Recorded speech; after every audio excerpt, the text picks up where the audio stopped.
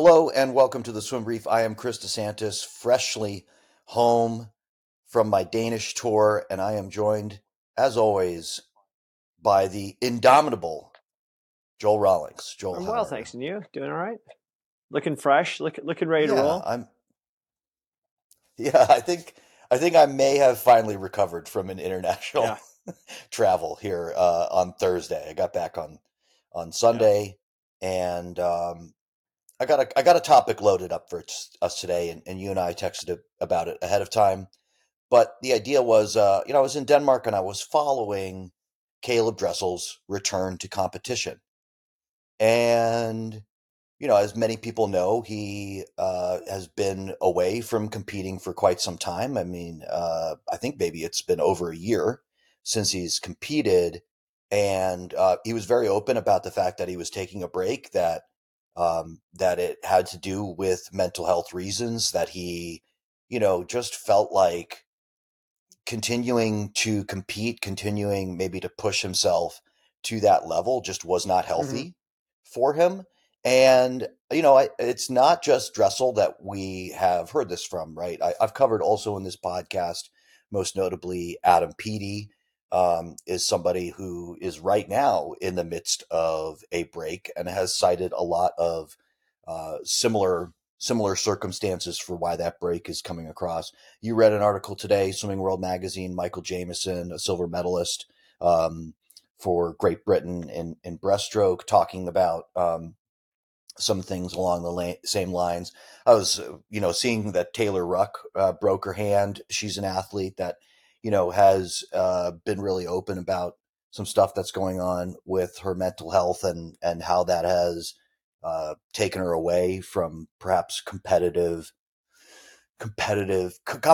that she really wants to be a part of.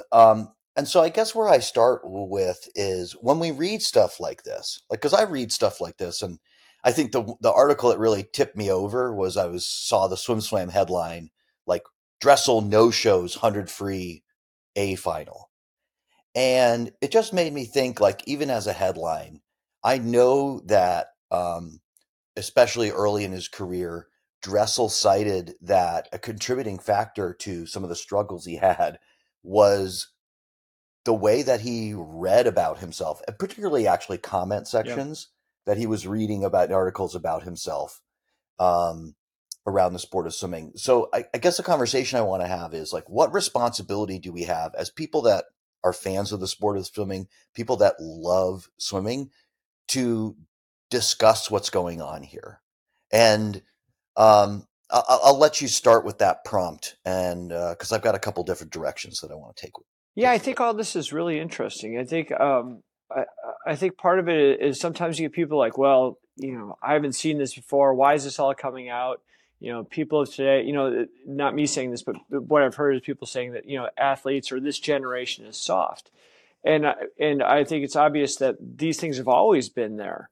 It's just now people are starting to finally open up and talk about it. And I think that actually makes them a lot tougher in a sense because they're throwing out their vulnerability, showing that this is something I'm struggling with, and I'd like to stay in the sport, even though I'm struggling with this.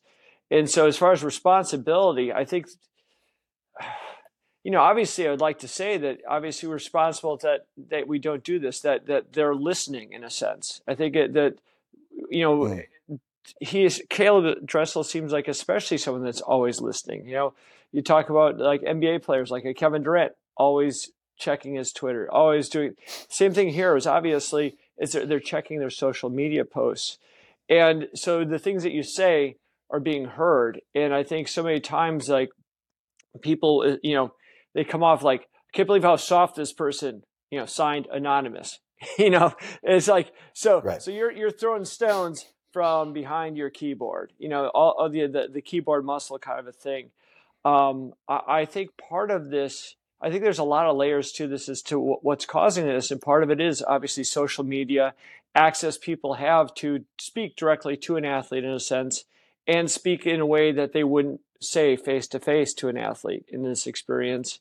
And part of this too is the weird dynamic of being a pro swimmer, because I think part of it It's not like the NBA where you're getting paid by the league to perform. It's not like, a team sport where you're getting paid as a professional. You're making your money partially on maybe the meet itself, but a large part on the sponsorship behind you and on your social media followings. And so you need to cultivate this access level that a normal athlete doesn't have to do. And therefore, I think it opens them up a lot more if they want to be professional, if they want to actually make a living doing what they're doing. A big part of the revenue is going to come from social streams and contact with, the hordes of trolls that are out there. Yeah, I mean, so that's a part of it that I think about is that's so hard is that right now it seems like I feel like the narrative has almost become that, you know, struggling with your mental health is a byproduct of being like a very high end swimmer. Like it almost makes it seem to me like it's dangerous to be a high end swimmer. And maybe it's the idealistic part of me, but like I don't want that. I love the sport of swimming. I want it to be um I want it to be a net positive experience for the people that are doing it, especially the people like Caeleb Dressel or Adam Peaty who do things that, like are so exciting to me as a fan of the sport, that just like they do the things that honestly, have me glued to the TV set when there's a big swim meet, when the Olympics rolls into town. These are the people that I want to watch perform. But, it's like the same for me as I guess like back when I was an NFL fan, I started to think like, what is my responsibility as a fan of the sport? Because I'm reading all this stuff about guys getting concussions and like, am I supposed to just cheer? Like we used to, I mean, you and I both grew up in the era when there was, like ESPN would run that Yeah. highlight clip called Yeah. The Jacked Up. 10 That greatest would just be hits. like helmet Yep. to Yep. helmet hits. Right. Just guys getting like the most violent, collisions you could possibly imagine in football. And I think people said like, okay, maybe we shouldn't do this Yeah. anymore because as what we're doing here is potentially celebrating guys having life altering injuries that have serious consequences for them later in life. Now, I don't think we have the same thing in the sport of swimming, right? We don't have a highlight reel where we go like, "Hey, look at this moment where um, Caeleb Dressel like made himself feel horrible about not doing X or Y or Z." But I still think like we have a culture in the sport that definitely reinforces some stuff that's not good for people at their mental health. And when that stuff gets scaled up to like the highest of high levels, yeah, I think it can be dangerous for some of the people that are up there. So I think it's worth having a conversation about, what is it in our culture that can make it um, so bad for people to be at that level without saying like without kind of going to the other childish end of the response, well, being like, well, he wanted to be a pro swimmer, so like this is how it is, so like suck it up, buttercup, you know what I mean? Like I think there is a way to navigate that, and I guess that's sort of what I'm looking for in Right. all of I this. think one of the things you brought up, though, I think might be endemic to it as well, is the idea you're glued to the TV screen during the Olympics. It's just the nature of Mm. the sport is there's only so many performance opportunities, where it really counts, where everything is kind of riding on that. And so, again, what makes the sport different is your Olympics, your World Series, your Super Bowl comes once every 4 years. And that doesn't always line up with your peak performance time. Also, it's like you have that one chance to perform. And again, you could say, well, a Super Bowl athlete has that one chance only also. Right, but they're not, their whole career isn't built around that idea of you're going to get this one shot. It's coming to you. If you get it, you get one shot. That's it. Where in a team sport or something like Right. that, that's it. Again, it's a one-time thing. This has like a 4-year lead up. He knows, he should be, and everything is always the pressure of, well, you should be the number one. You should be there's no other, there's no second, there's no fallback. There's no like, you did well, your team can also, carry you, whatever it is. It's all on him to perform that one time, knowing full well that sponsorship follows on that, followers fall on that, and his revenue, his livelihood falls on that one moment. And so that it becomes one of those things where there's no like, I'll just throttle back a little bit, because again, when you're in a sense a pro in business for yourself, you know that if you're not moving forward, you're moving backwards, and so that pressure on him is always Mm. moving forward. So, but I wonder, I mean, if I could put a positive spin, contrary to what you just said on what these two guys did, is I think very much possibly you could look at what Caeleb Dressel did not as a, you know, I have suffered this terrible mental injury and I need time to recover, but almost as like, okay, if I'm going to um, keep pushing this forward at the Paris Olympics, then the best thing for me, the way to make that most possible, is to take my foot off the gas right now, because it will not give me the best chance to be successful then if I just keep my foot on the gas for the next, from whenever he took the break to whenever Paris was, is, maybe 27 months. He looks like it actually gives me a better chance to pull back for 12, 14 months versus just keep pushing forward. Um, but I guess, I don't necessarily want, I don't know. I want you to challenge me on this if you think I'm being too Yeah, idealistic. I guess I want there to be a world where keeping your foot on the gas is good for you.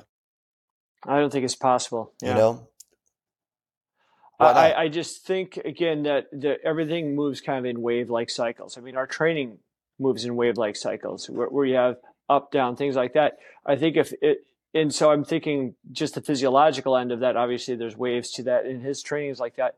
But I think mentally, you need that wave-like cycle as well. And I think again, I'm just trying to think out loud. I think actually, if I'm going to boil it down, I think the idea of swimming being a pro sport is so new that people are really just finding their way, and to find that cycle of how do I back off? How do I give myself a mental break as well as the physical break?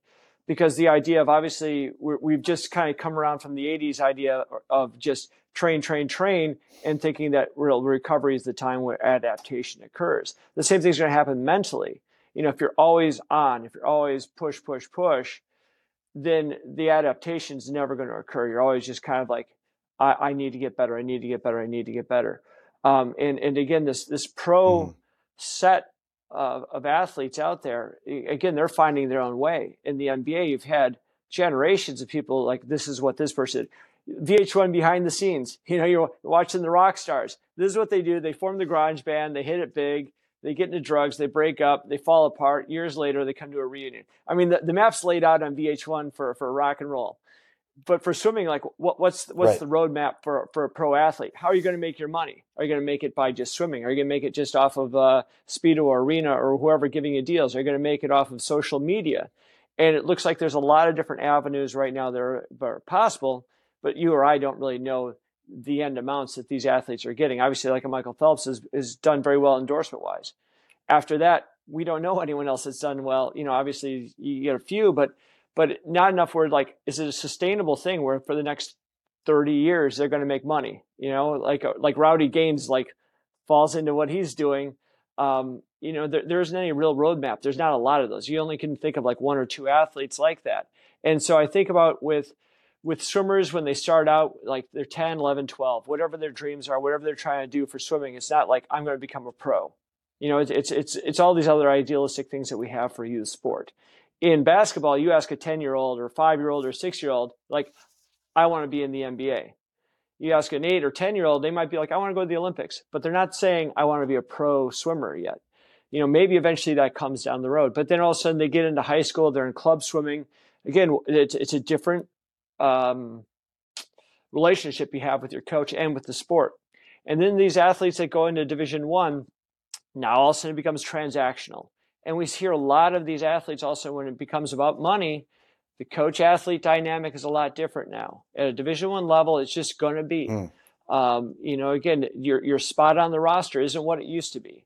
Your spot on the team isn't what it used to be, and that changes. And so these kids have to navigate that. And now they're going to go become professional athletes. And I've had a couple of friends that have coached people who've gone on and become pros. And some of the concerns were like, how are you going to jump from your training regimen has been set up for you, your travel schedule, your meet right. schedule, everything has been set up for you. Your nutrition is set up for you in the dining hall.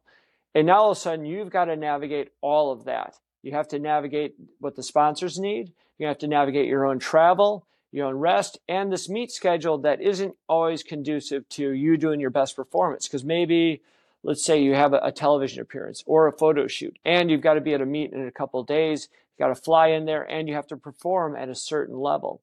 I think there's a lot of things that go into this that we don't really see, and I definitely wouldn't understand. I'm just kind of guessing as to what they're going through.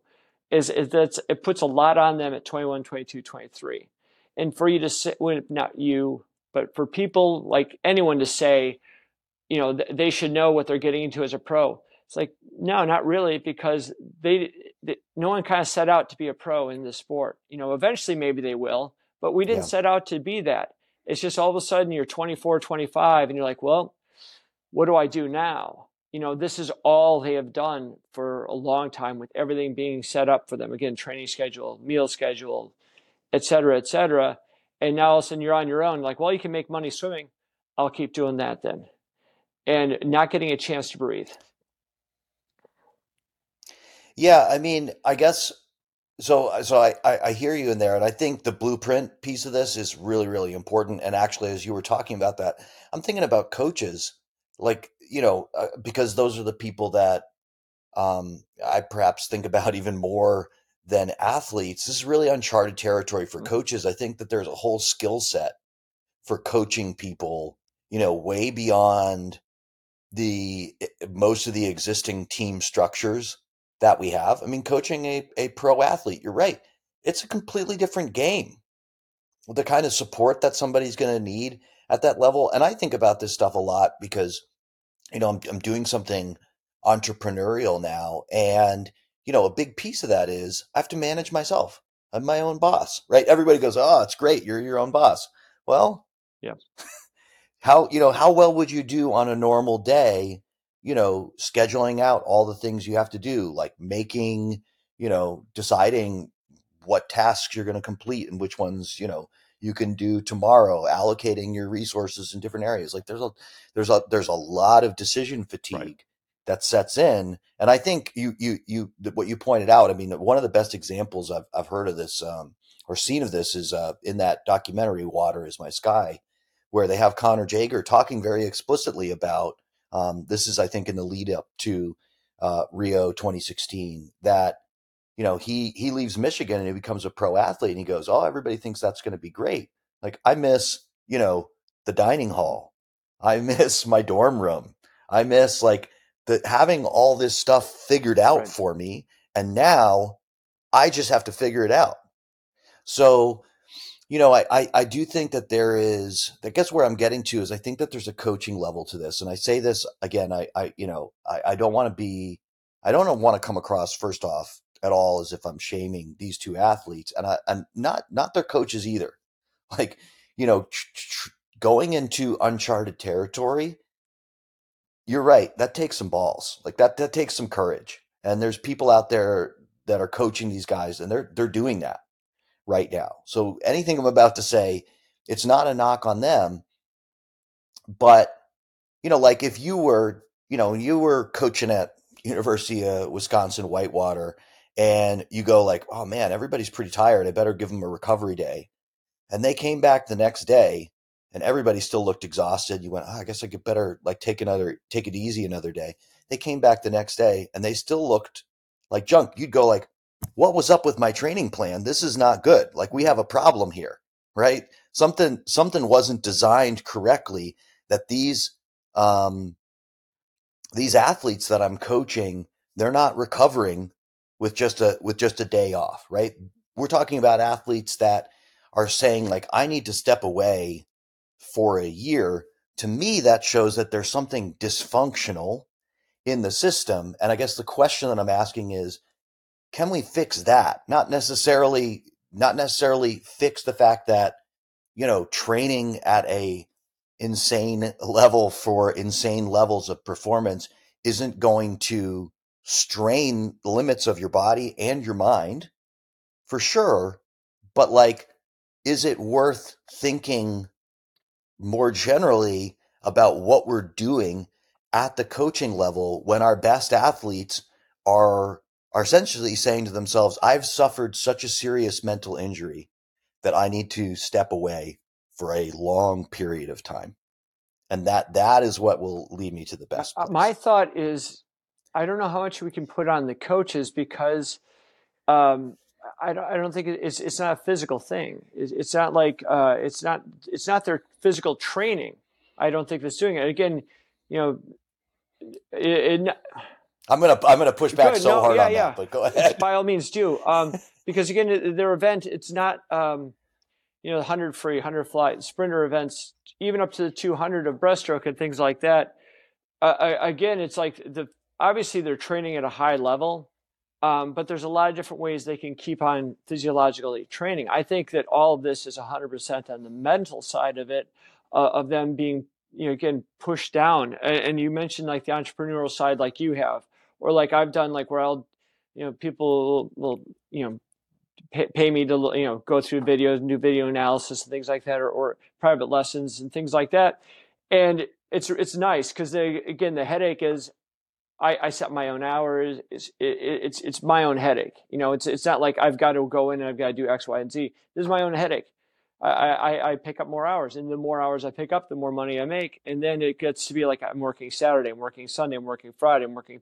All these days start adding up, and I'm not getting a break and taking away. And I start to realize the other things are slipping. So I'm like, all right, I'll back off on a Sunday. Now I'm like, well, now I'm out X amount of dollars because I didn't do these clips. Yeah. And so again, it's not the strain of the work. Not that this work is the same as a Dressel's, work, but No, neither of us are not at all. comparing ourselves to Correct. Caleb Dressel. Just to be clear, I'm But with what I'm Joel on saying this is one. physically, that's usually not the deal. It's the again, it's the mental side of it. The amount of stress that you have, of what you're giving up, what's being taken away, all the other things. And so my thought, again, I don't know either of these athletes at all, but I'm thinking that again, the stress of the person training without having that release, without having that outlet is a year round kind of thing. There isn't really an off season for them.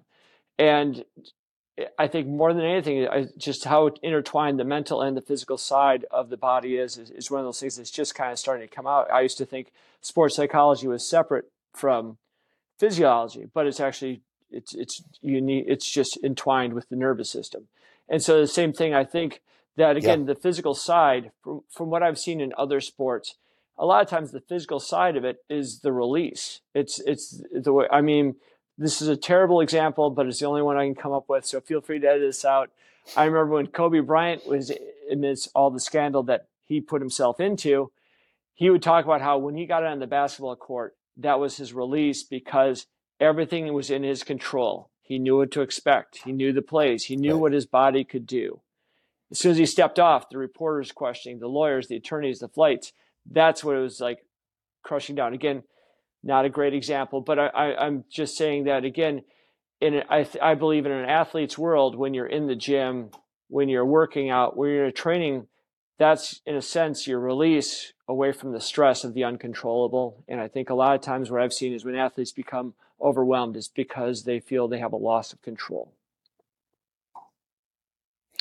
Yeah, so I guess so here's where I come at it, and then here I am probably going to be go a little bit harder after some people in this response, and that is, I remember actually also in the lead up to Rio, this was an instance where, like, for instance, Australia, when you like looked coming into the meet, Australia had a lot of people that were the fastest in the world, and you would guess by that nature, then favored to win gold medals. And I'm not saying like I'm not of the mind that, like people winning silver medals or bronze medals or whatever at the Olympics is a disappointment. I don't let that enter my mind, but I think the Australian team was disappointed in their performance. And I was reading the coverage of it, and I was listening, especially I pay attention to how the coaches are Hmm. interviewed afterwards. And a lot of the coverage I saw and the coaches' statements were sort of like, yeah, I mean, we have some great athletes on our team. They just weren't mentally prepared for this. And I'm kind of like, I read that and I think, that's your job. Like, you would never come in and say like somebody, didn't perform up to expectations that you coach in the Olympics, and you go like, yeah, I guess I should have gotten Yeah. him in shape for Yeah. this meet. Yeah. My The bad. the race Like, car had a great engine. It just needed gas. I don't understand that. yeah, we forgot to put gas in it before. Like, so I think but it's a byproduct of what you just said. I think because people have viewed that as an other category, and because people have viewed that as, well, it's kind of an unknowable, nobody really knows what to do, so like, you can't. By the way, I don't mind this because I don't think we're going to shame, as much as I just maybe shamed some Australian coaches. I don't think we're going to shame our way out of this situation. I think that looking at this and going, okay, but this, we can do something about this.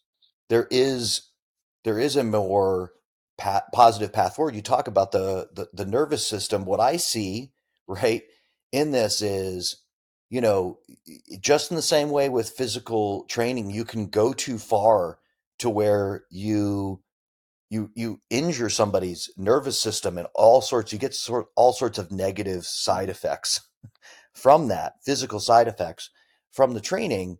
The way that people motivate themselves to train at a really high level, ultimately, it can be damaging, but it doesn't need to be Mhm. damaging.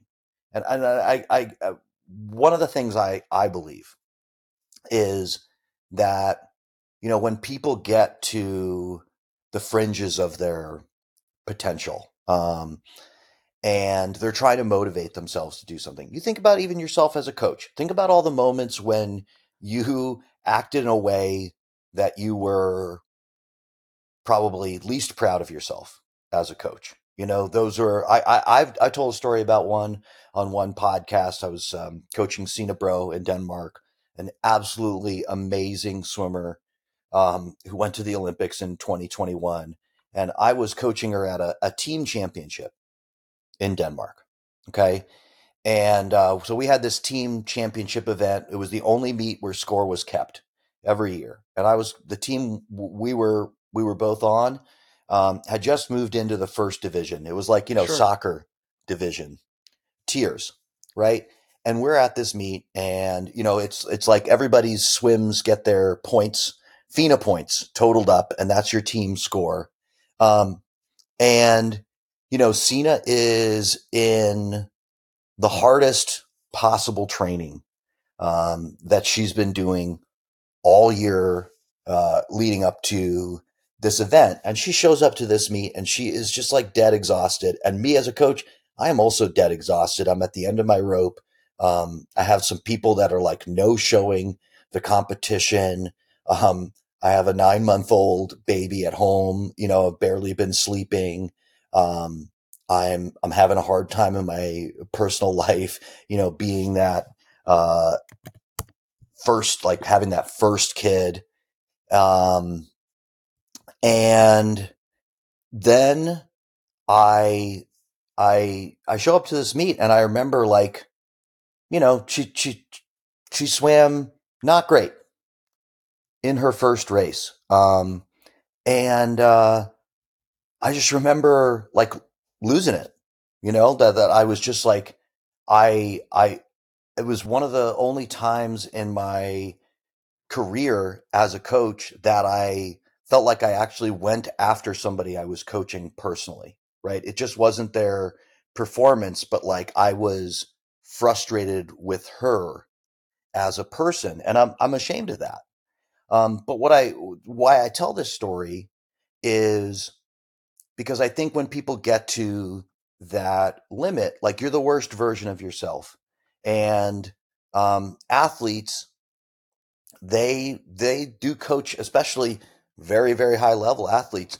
They're coaching themselves a lot. I mean, we want them to coach themselves, but I think they can turn into the worst coach that they've ever had in their life. Worse coach than you could ever imagine really having in this modern day and age. And you're saying the worst things to yourself to get yourself motivated to do these things. And that's the part where I think it's worth coaches, you know, getting to another level, Sure. um, and helping athletes to build a different way of motivating themselves, or expanding the capacity to motivate yourself in a way that, you know, doesn't damage, doesn't do that psychic damage Right. to you. And I think coupled with that is also this championship mentality that we've all kind of started to develop. Where if you didn't Yeah. win, then you didn't really do anything. Especially when you're an athlete like a Caeleb Dressel or Adam Peaty. I mean, what was Adam Peaty's like? I forgot what Project Immortality or what is it? Project Immortal, I think. Yeah. And so like, boy, I mean, he kind of when they said that alone, I'm like, boy, that's putting everything on your own shoulders like that, And so now it becomes one of those where there's only one outcome when you put something called Project Immortal down. It's not bronze, so it's definitely not. It's not Right. silver. It's not like, oh, the immortal second place. There's this nonstop sniping things like that, and people will say that, and oh, I was just kidding. It's in print, and this is what the athlete's going to see. This is what the athlete's going to hear. This is what a reporter will ask. Again, how did you fail like that? And you're second in the world. Again, it's like it's such an elite stratosphere even to be at Olympic trials, much less an Olympic team, and then to be a gold medalist and a multi, event winners. It's just again, there's no place to go, and I think that's also part of this pressure is the idea that where else are you going to go? Everything else is seen as a failure at this point, and we saw like with Michael Jordan in that too, where all of a sudden the pressure is getting to the point where, and again, this is Michael Jordan, the guy who's like, one of the most competitive people in the world, the Iron Man of, competition. And even he was like, what else are you going to do? You get to a point that Right. there's nothing else. It's like if you make it to the NBA finals and you lose, you've lost. You might as well not have gone, that kind of a mentality. And so again, these athletes who don't have that structure in place, that roadmap in place of what's happened before, and you see like a Michael Phelps going out, gold medals, gold medals, gold medals. We don't see like the typical like athlete fading away. Again, where there's 25, 26, 27, 28, and you're like, wow, that's awesome. You're still in there in the top 50 in the world at 28 years old.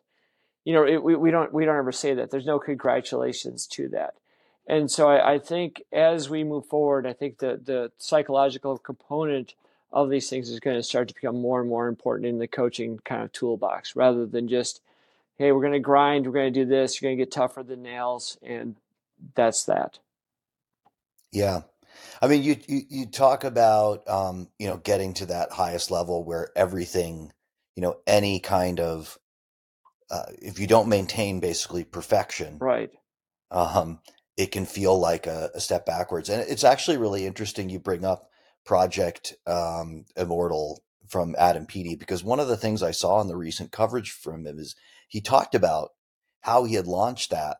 And in the interim, I can tell he's been working really hard on some of this stuff, because when he talked about it, he said, I realized I'd already achieved the thing that I, was setting as like a future goal. I mean, the guy is a legend Correct. Yeah. in the sport of swimming. Like he's already achieved it. He is immortal. For I will remember him, and future swim nerds will remember him. They'll just like look back at him and go, "Whoa, who is that guy who was just way ahead of his time, and just like moved things so far forward."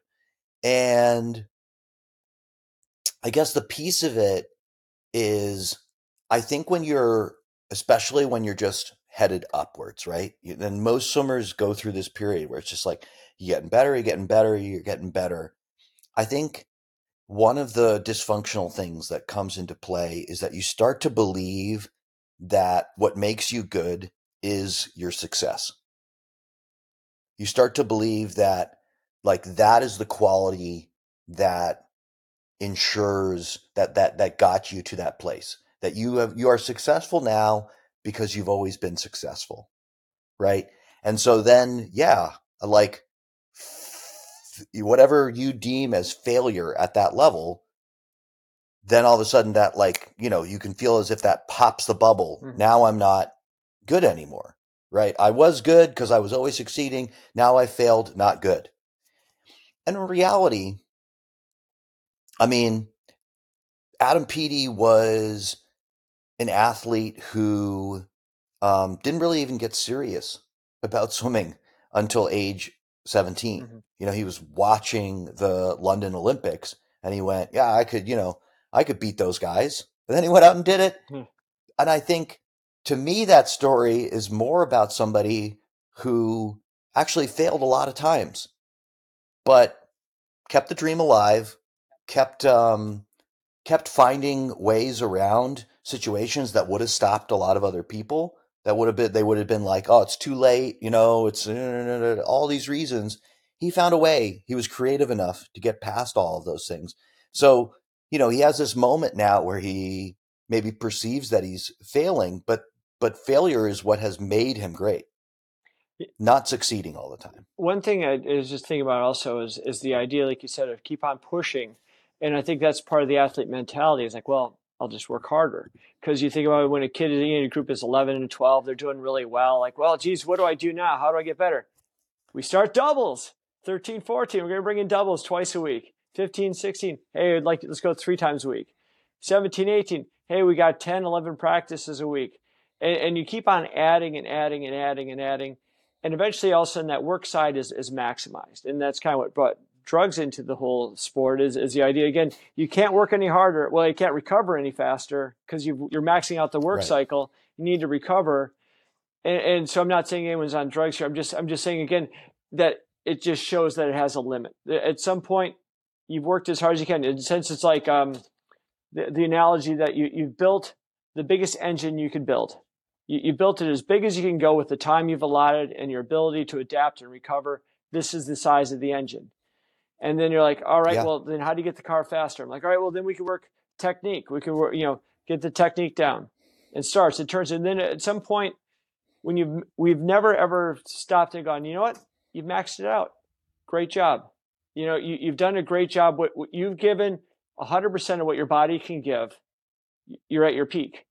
We always, I think, because we've never had the athlete that's hit that. There's always like that little extra. Like I think about the seniors I coached in college when they're done with their last event. You're like, what do you say to them now? You're so used to giving a critique. You're so used to giving, we could do this Right. next time. Telling him what's Yeah, next. this is Yeah. next. And then it gets to the point of like, there isn't a next. This is it. Well, what happens when that Yeah. athlete has that there isn't a next? This is it. And they still have a career. And so the idea is, how do you switch from the idea of you've got to keep doing this to you have to sustain and hold everyone off now? you know it's just Right. it's just a different Right. mindset and a different mentality. And again, we're in such uncharted waters because it used to be, Olympians would be like seniors or fifth years in college, and that's it, because now they got to go find Yeah. jobs, and now they can stay as long as they want to. But again, their ability to stay as long as they want to is going to be predicated by their ability to make money doing it, or at a level that they're comfortable with. We see sometimes like a 35-year-old at Olympic trials, just making it there. Again, feeling like that's good enough. We're good there. And that's a very, very Yeah. hard thing to do, especially when you've been number one for so long. How do you stop doing that? Yeah. I mean, and I guess I I think that there is an opportunity here for coaches in that these amazing athletes, they have such you're right, they have such a capacity to take on work like that, universally. I mean, they are just able to take incredible amounts of training, stuff that we've never seen before, and you feed it into them and they just turn it into gold. I mean, like, they just come out the other end. But I think, it's so tempting, right? And you've got to push to the limit, right? To keep improving. But when you get to the limit, to say, I'm going to squeeze here locally right now in this moment for a little bit more, because it works. It does get you, an extra, I don't know, 5% in the moment. But those moments are like high interest loans, and eventually you have to pay it back. Like, you can squeeze for a little bit more right now. You can squeeze um, all the way past your limit, but you're gonna there's gonna be a cost to that, and it's gonna come due sooner or later. And I think if we can continue to refine our sense of, like, when are we at the limit versus pushing past it. I'm not saying that anybody's going to get perfect at figuring that out, but I think especially with on the motivational side, on the side of how athletes are getting themselves to do all of the things that they do to train, I think we can improve a lot, and I think that'll have a better outcome for the people that are doing the sport. I always try to think like what would be the take home message for me as a coach, because again I would go to a clinic or something like that. I'm like, oh well, we'll just we'll do 18 100s on 54 seconds, ready to go. Like, again, I don't have that. All right, we're Yeah. gonna do lactate testing without. It's like I don't have that. And so I'm thinking that the thing that would be the difficult part for coaching is getting past the, we always think that, like, analyzing is the hard part, like figuring out exactly what it is that they're going to need to go faster. I think the hard part is analyzing what's needed to go faster, but also at the same time giving them an ability to back off a little bit, get off the gas a little bit, but still not lose that competitive edge. Because again, once you say, Right. hey, let's, stop and smell the roses kind of a thing, and they get going again, versus the, because that's always been the thing, is like, we're afraid that if we don't have that next thing to kind of keep driving for, that the drive is going to be gone for good. And Yeah. at least that was in my I mean, eyes. Caeleb Dressel's not going to tolerate, like, listen, I'm just guessing. I'm not Coach Caeleb Dressel. He's not going to tolerate pushing to 95% of his capability. Right. He's not going to be fun for him. That's why he's great. He actually wants to go to 100%. Mm-hmm. So, but yeah, how do you figure out when he's at 105? And in a sport like swimming too, it's again, I hear about in other sports too, basically like the idea of two elevators. The physiological elevator keeps going up when you're 18, 19, 20, you're playing basketball, football, baseball, whatever it is.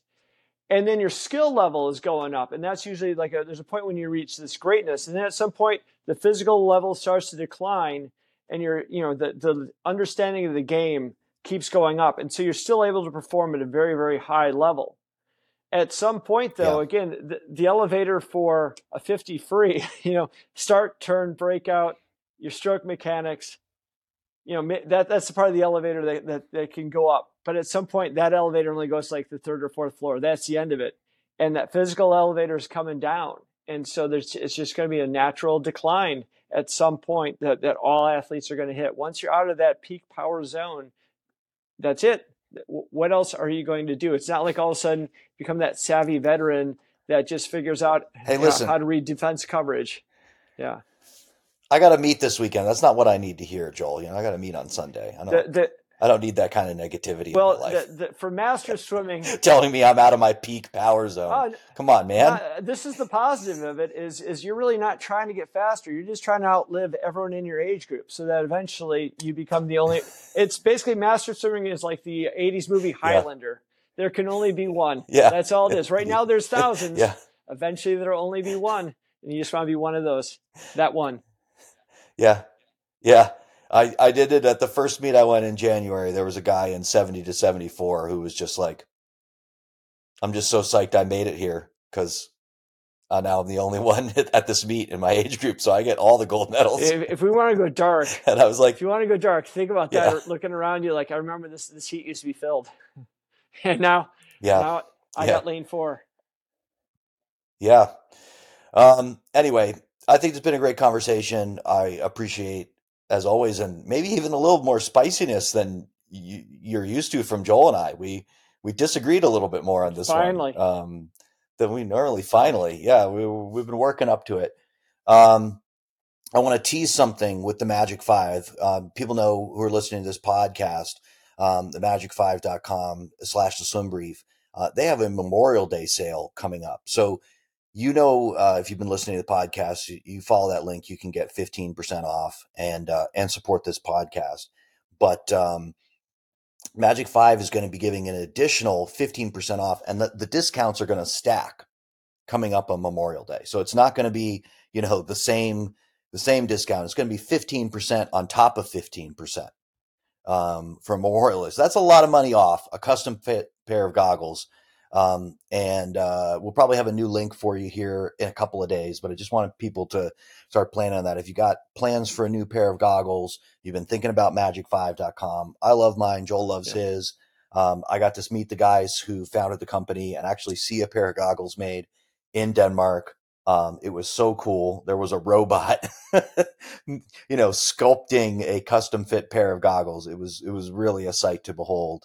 Um, and it's